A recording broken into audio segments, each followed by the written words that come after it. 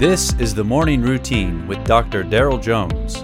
Morning Routine is a daily devotional podcast for those who are raising, educating, and growing the next generation.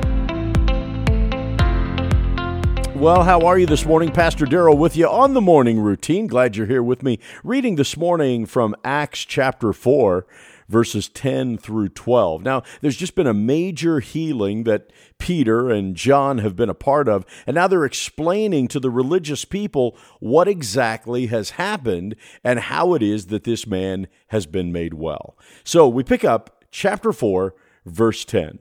Peter says, "Let it be known to all of you and to all the people of Israel that by the name of Jesus Christ of Nazareth, whom you crucified, whom God raised from the dead, by him this man is standing before you well.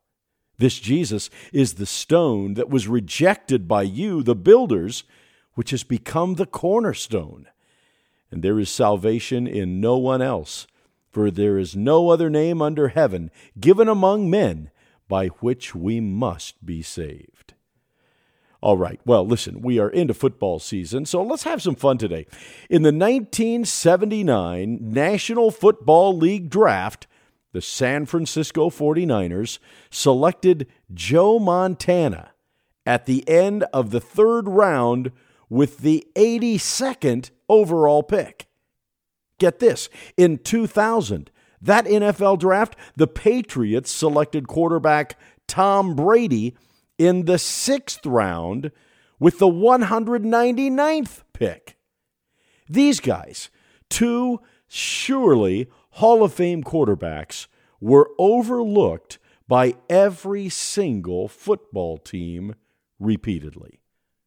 Big mistake. You want to know a bigger mistake? Note in today's text the bold statement that Peter is making. "Let it be known to you all, and to all of the people of Israel, that the name of Jesus Christ of Nazareth, whom you crucified, whom God raised from the dead, this is the stone which was rejected by you builders. It has become the chief cornerstone." The chief cornerstone is actually a stone which had been rejected by the builders. Just imagine that for a moment. It's easy for us to look at the Jewish people with disdain for rejecting the foundation he was providing them. Perhaps they rejected him because they were looking for a different kind of foundation. Perhaps the foundation he provided was not suitable for what they wanted to build. But we modern-day Gentiles can be guilty of the same offense. His kingdom, remember, is built on those characteristics found in the Beatitudes. Blessed are the poor in spirit, those who mourn, the meek, those who hunger and thirst for righteousness, the merciful, the pure in heart, the peacemakers, those who are persecuted for righteousness' sake. This is the foundation that Jesus came to establish. It's good for me to look at the characteristics of my life and ask, what am I building? Have I rejected or embraced the chief cornerstone?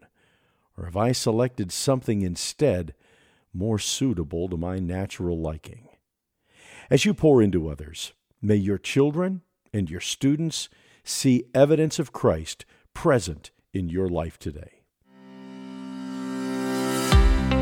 You have been listening to the Morning Routine, brought to you by the Herzog Foundation and hosted by its president, Dr. Daryl Jones. For more information, please visit herzogfoundation.com.